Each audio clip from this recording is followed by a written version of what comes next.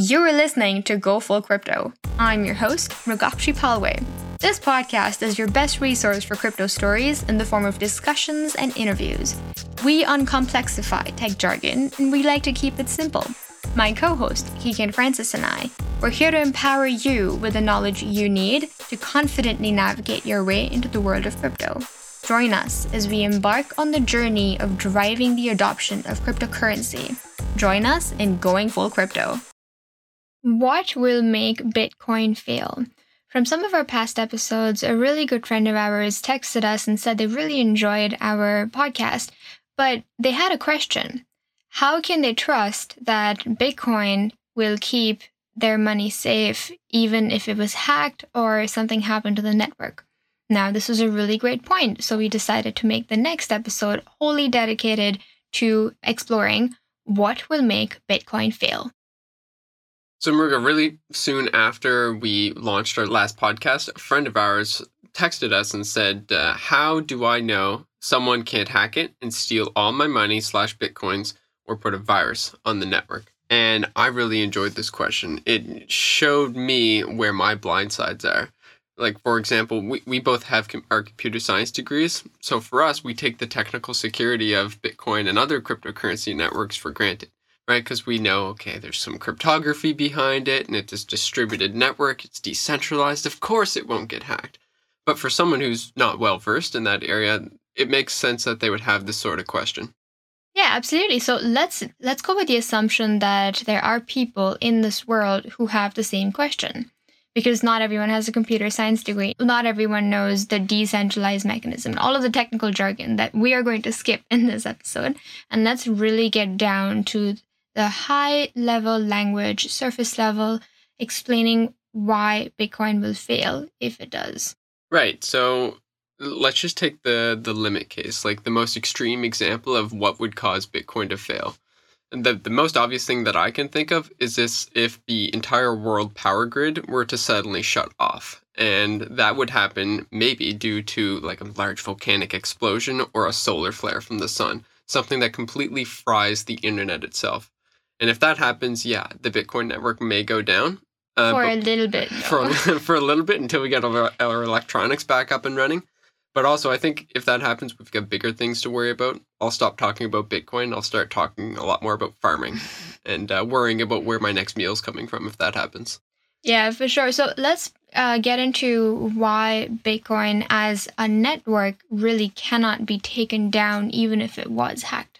Yeah, so to put this really simply, we like to refer to Bitcoin and other cryptocurrency networks as being resistant to censorship. And that goes along with the theme of not being able to be shut down. And the reason why these networks are not able to be easily shut down is because they're very, very widely distributed. They're not run in any one location. There's thousands, if not tens of thousands or hundreds of thousands of people or organizations running the network at the same time.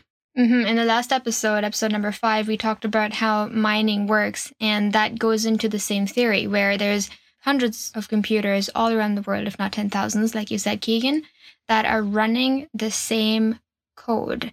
And to simplify it even further, they're running the same software. They're all synchronized and running the same software, which is known as the Bitcoin network, and which forms the network for other cryptocurrencies as well.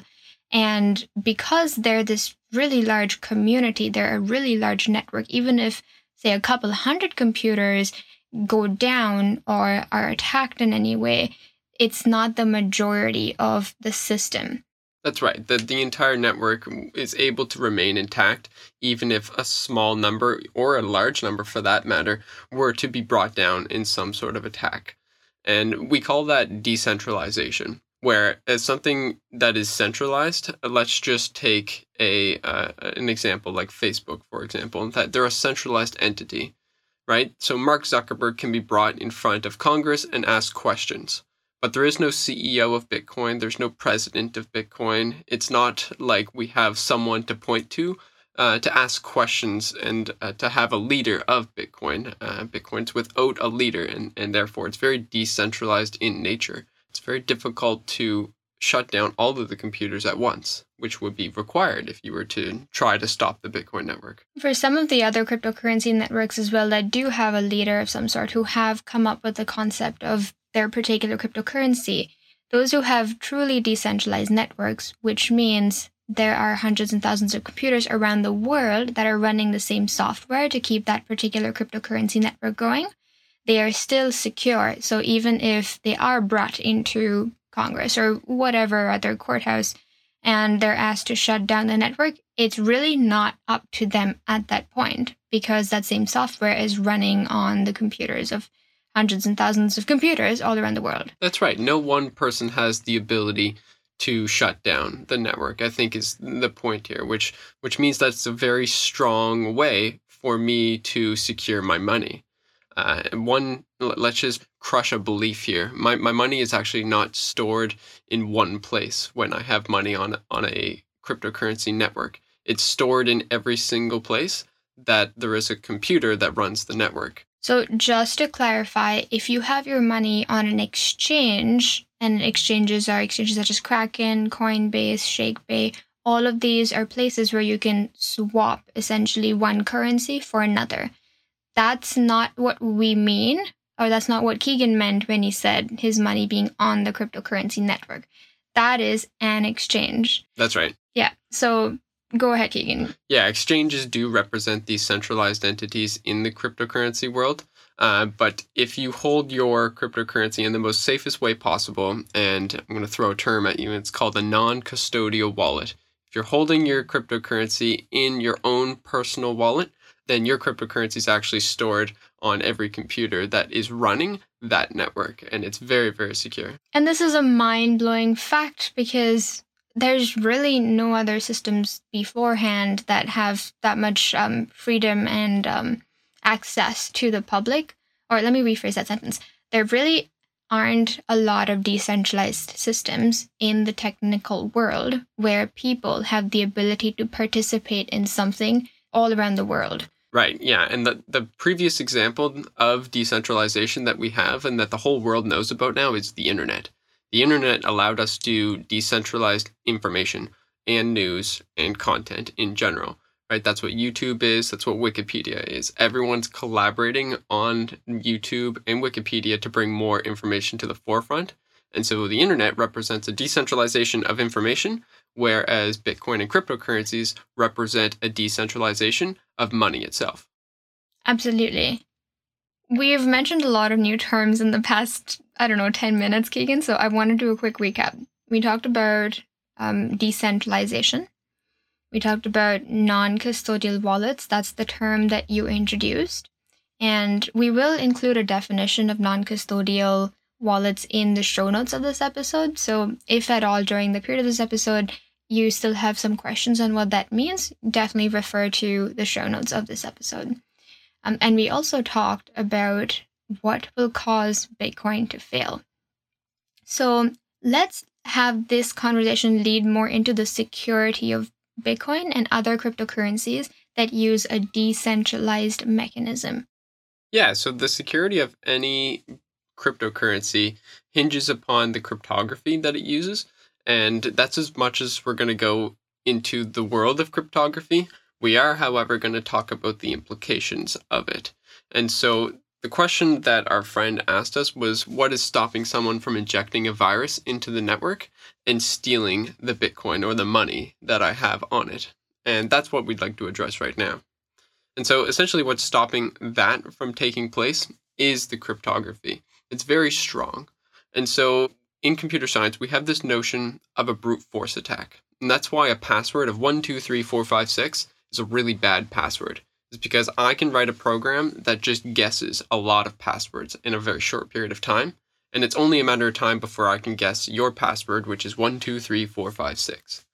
But with cryptocurrency, we have these ultra secure keys, is what we call them.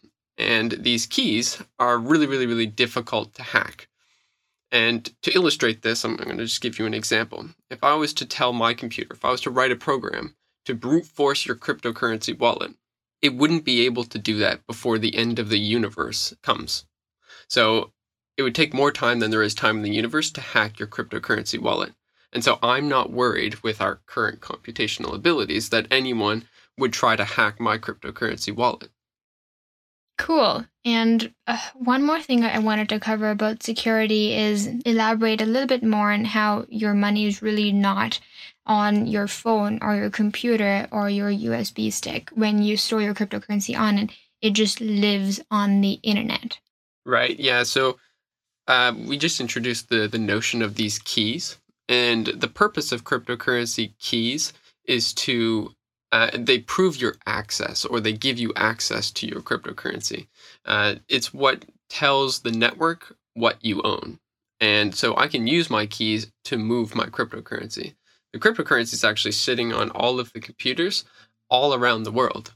And my wallet that is on my phone or on my computer simply lets me move the cryptocurrency that's on the internet. So it's basically an access point that you get into your money that is on the internet. That's right. Yeah.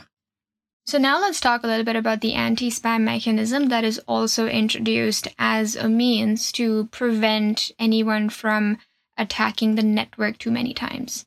Yeah. So with respect to Bitcoin, Bitcoin has a fee attached to every transaction. And there's a reason for that. Bitcoin, as do some other cryptocurrencies. Yeah, most cryptocurrencies have a fee, and the fee's always paid by the sender. So if I'm sending you some cryptocurrency, I will pay the fee. Whereas right now, we're actually used to the merchant paying the fee. If you go to the store and you swipe your Visa card, the merchant is actually responsible for paying about a 3% transaction fee for that service, for Visa to process your transaction. Well, in some cases, it's both the sender and the receiver. That's right. Yeah, some debit transactions, the bank will charge you money. Yeah, to send money. Yeah. But there's these attacks on the internet known as DOS or DDoS. And what that stands for is denial of service. And what that essentially means is if there's too many people wanting to access a particular service, then the particular service just cannot handle all of these requests from people wanting to access it. And that causes the service to not be accessible to anyone anymore. That's right. And the DOS, denial of service, is very appropriately named because that's what it is doing. It is denying service. Yeah, it forces the computers that are actually running Google or Facebook, for example, to deny service to all the other people that might want access to it. Because at the end of the day, Facebook and Google, they're run by computers. And if we fire too many requests at those services in a too short period of time, the physical computers themselves, they'll heat up and they won't be able to sustain the amount of requests that is asked of them.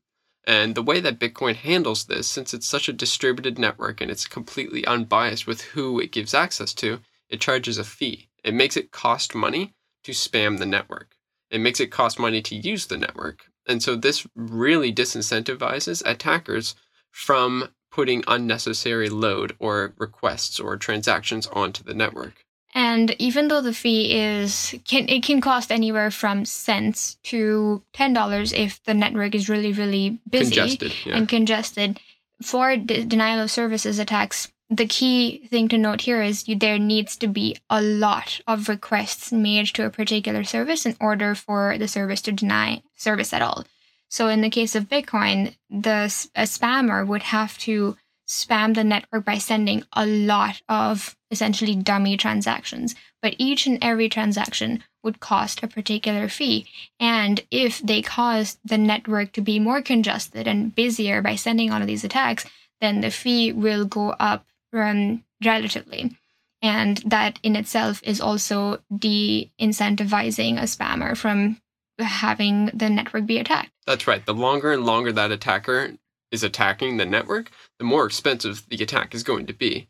And what are they going to gain at the end of the day? At some point, their transactions will be processed by the network, and the network will be back to being able to process transactions for regular users. And so their attack won't actually be useful at the end of the day. And what are they actually trying to do? Because there's thousands of computers running the Bitcoin network, and you can maybe bring down 10, 20, 50, 100 of them, but then there's still 999,000 more computers that are running the network. And so attacking a network such as Bitcoin is really unfeasible because contrary, Bitcoin's actually one of the largest supercomputers on Earth. It has the most computational power. It's the most widely distributed. And so it's really unfeasible to attack and bring that down at this point. And so causing Bitcoin to fail through a DDoS attack is very, very difficult. DDoS, for those who don't know, stands for distributed denial of service, and DOS is just denial of service. DDoS is just a more fancy way of attacking the same service. That's right. Okay, so awesome. We've covered the anti-spam mechanism. I do also want to cover how it is almost impossible to reverse a transaction on the Bitcoin network or any other cryptocurrency network that uses blockchain technology and distributed ledger technology. Yeah, this is actually a really important point to cover because it's a point of contention with a lot of people.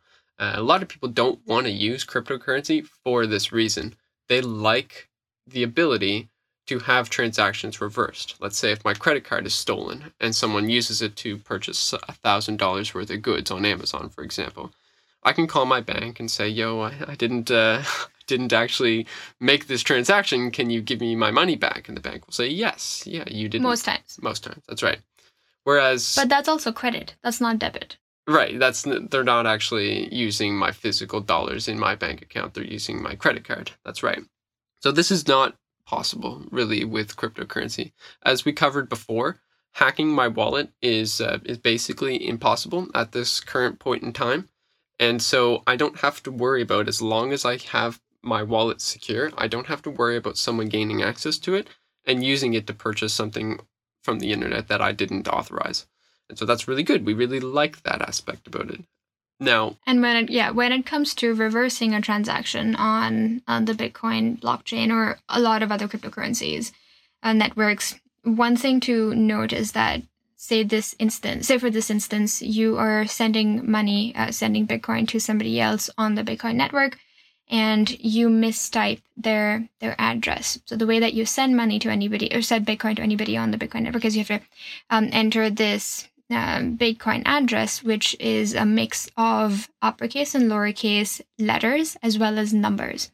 So if you just accidentally mistype any one of those letters, it will not be sent to the sender that you wanted to send to.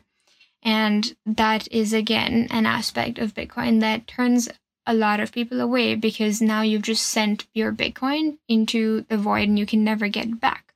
All that really requires people to do is be very careful and attentive to the decisions that they're making while using cryptocurrency networks. In the beginning, like 11 years ago, yeah, you might have actually had to type out those big, long addresses. But now the user interface and the user experience of cryptocurrencies has actually improved quite a bit. And now you can scan a QR code with your phone or use copy and paste mechanisms to ensure that you do not make a mistake. But the point is that if you do make a mistake, then it's irreversible. And so it requires you to be very intentional with how you use the cryptocurrency network. And this is a lot like email. I was just going to say, it's kind of like email. Once you've sent it, you cannot withdraw it. You can hope that you sent it to the wrong person if you sent an email that, you didn't intend to send, but once it's sent, it's sent. That's right. Yeah, and there's no monetary implications or casualties or what am I thinking here? Repercussions to sending an incorrect email. But if you send an incorrect Bitcoin transfer, yeah, that's irreversible. And I actually like that because it makes me feel like I have more ownership and responsibility for the proper management of my money. Mm-hmm. Talking about the immutability aspect of having your money on a blockchain network is that, say you've sent your money, you've sent a Bitcoin transaction to someone.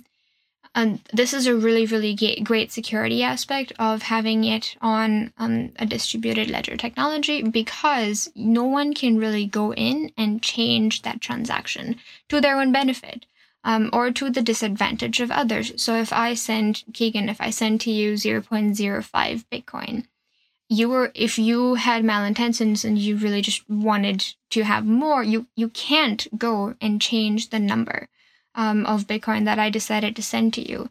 And nobody has that ability. Yeah. Because they would essentially have to have that particular transaction be reflected not only on one computer, but each and every single computer that runs the Bitcoin network. Yeah, it makes it extremely difficult to change it. And this kind of brings us full circle to the term that we introduced at the start of the episode. We said that the Bitcoin network and most cryptocurrencies are censorship resistant. And that's really what we mean. Once a transaction's out there, it can't be changed, it can't be removed, it can't be altered. And we see all sorts of censorship taking place on social media platforms today. For example, I tried to share a link on Facebook the other day, and Facebook censored that link. I sent it in just a private message from one person, myself, to another, and Facebook took it away and said, your message has been removed because we have deemed this content to be malicious in some way, shape, or form. And it wasn't. All it was a referral link for a cryptocurrency exchange. And so I was censored for some reason, and that was me broadcasting a transaction in the form of a message to my friend. And Facebook decided that my friend was not did not need to receive that message. Yeah, I have had this problem as well, and I tried to do a little bit more research on it. And it is because Facebook is trying to ban and censor malicious links from being sent on their messenger or on their platform. And there's a lot of ways to go about thinking about this. In your case, it was unfortunate that your referral link was censored. And like, what right does Facebook have to stop you from sending a referral link to somebody else? But this is kind of like an anti-spam mechanism on Facebook, because if somebody's sending a link that is associated with a malicious website or, something related to malicious activity. And we know that happens a lot on Facebook, where younger people are sent links to websites that are... Also older people. Younger and older people are sent links to websites where it's socially engineered to have them click on certain links and then either have a virus be installed or just lead them have them be asked for money or something. Exactly. Yeah. So I would just say that Facebook's mechanism is not strong enough or intelligent enough to detect a good link from a bad link. Right. So far. It's a blanket ban, whereas something like the Bitcoin network has a blanket policy of not censoring anything.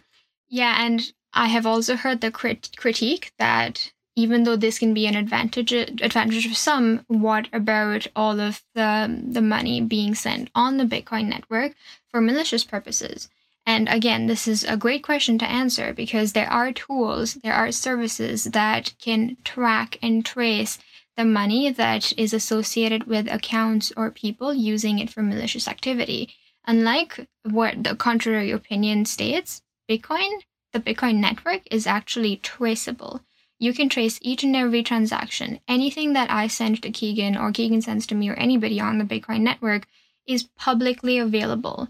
All you need to know is the tools that you need to use in order to find out about a particular transaction. And the FBI is using those tools. They know about them. I did read an article yesterday that states that the FBI thinks it's easier to track a Bitcoin transaction than to track cash in the black market. Of course, yeah. Oh, yeah, and counterfeit cash and just the tracking and tracing of cash it's such a hairy topic. It's not easy. It's really not. And analyzing blockchains, that's easy stuff. We can do that now. Because it's all digital and everything is recorded. All of the transactions are recorded. That's right. No matter who you are or where you're sending money from. Mind-blowing aspect. So let's talk about what would make the Bitcoin network fail. And then end that with what would make any cryptocurrency network fail.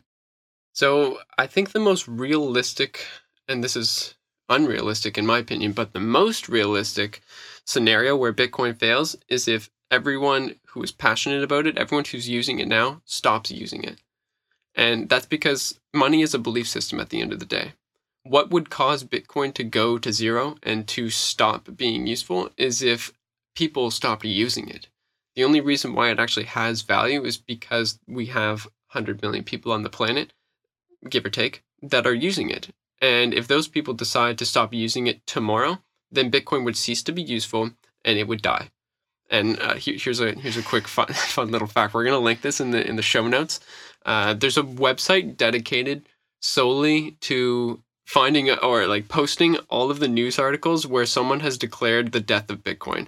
And since 2009, Bitcoin has been declared dead like something like 380 times, which is hilarious because Bitcoin is definitely not dead. Today it's sitting at $15,500 Canadian a piece. And sorry, small tangent there. Yeah, what do you think about that explanation of what would cause Bitcoin to die? We covered the solar flare thing, but I wanted to take that different volcanic eruption. Approach on it.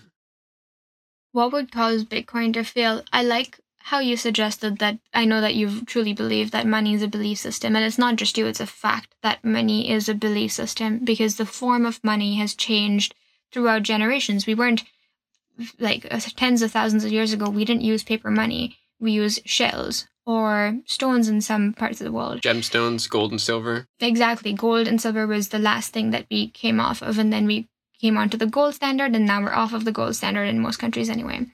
So what would cause Bitcoin to fail is, yes, I agree, everyone who currently believes in it would need to, for some reason, at the same time, need to stop believing in it or be passionate about it. That's one thing that would cause it to fail. The other thing that would make the network from ceasing to exist is the only other reason that I can think of that would make Bitcoin fail. Actually, I just thought of a third one. If governments manage to correctly execute the censoring and making illegal of holding Bitcoin, that could be a reason for Bitcoin to fail. But governments have to take some heavy action in order to execute that, because Bitcoin is a world currency at this point, and all governments would have to work really hard to deny someone from using the internet. I don't mean to bash governments or anything, but they can't really coordinate most things correctly, at least amongst their own borders. Yeah. What you're talking about is a massive coordination amongst all governments, right? Because even if we have a farm of Bitcoin computers sitting in Russia, and Russia's not on board with this massive censorship, then the Bitcoin network is still usable in some way, shape, or form. What you're talking about is every single government at once coordinating this massive censorship. Exactly, and they would have to have a really, really massive change of heart, because you mentioned Russia, and Russia just recently made it legal to hold digital assets. Even again, recently in the US, banks are now able to hold crypto assets. Right. For users, for their customers. So it doesn't look like governments are planning or scheming to stop Bitcoin. No, it kind of looks like we're all trending towards adoption. Yeah, exactly. So there are 3 reasons. 1, some sort of massive natural disaster that destroys the internet as we know it. Honestly, I think that's the most likely, just putting that on the record. Yeah, with the current state of the world, yeah, Keegan, you might be right. The second thing is if everyone who's currently using Bitcoin just stops believing in it. And you and I won't stop using it, so at least the network will exist between the two of us, so that won't happen. That's true. We'd probably be in a cave somewhere that has some sort of secret internet connection. And then the third one would be if there was a coordinated government action on censoring and delegalizing the usage of Bitcoin and other cryptocurrency networks. Right. Is delegalizing a word? It's good enough, I think. Okay, yeah. I just invented it, I think. Anyway, so we've talked a lot about Bitcoin, and the reason why we always bring Bitcoin to the surface of any of the topics that we cover is because Bitcoin is the currency that anyone who isn't familiar with cryptocurrency knows about. It was first to market. It has the largest adoption around the whole world. It has the largest market capitalization, and we don't need to get into the definition of that, but all you need to know is that it is widely adopted. It's the base case for understanding all other cryptocurrencies. Most times if we walk up to someone on the street and we say, hey, cryptocurrency, what do you think? People say Bitcoin. It's like, hey, have you heard of Bitcoin? Yeah. It's that weird internet currency, right? But if we say, hey, Ethereum, what do you think of Ethereum?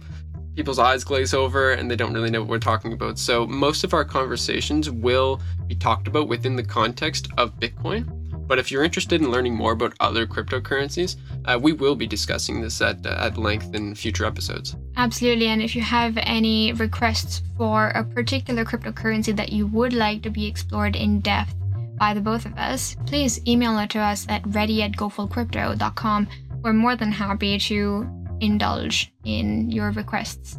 And now that we're at the end of the episode, it would be amazing if you could take a moment to like, share, subscribe, and rate our podcast on whatever podcast app that you're listening on. We're on Apple, we're on Google, and we're on Spotify. And very soon, we're going to be on YouTube as well. That's right. All right, that brings us to the end of this current episode. Thank you for everyone tuning in, and stay tuned for the next episode.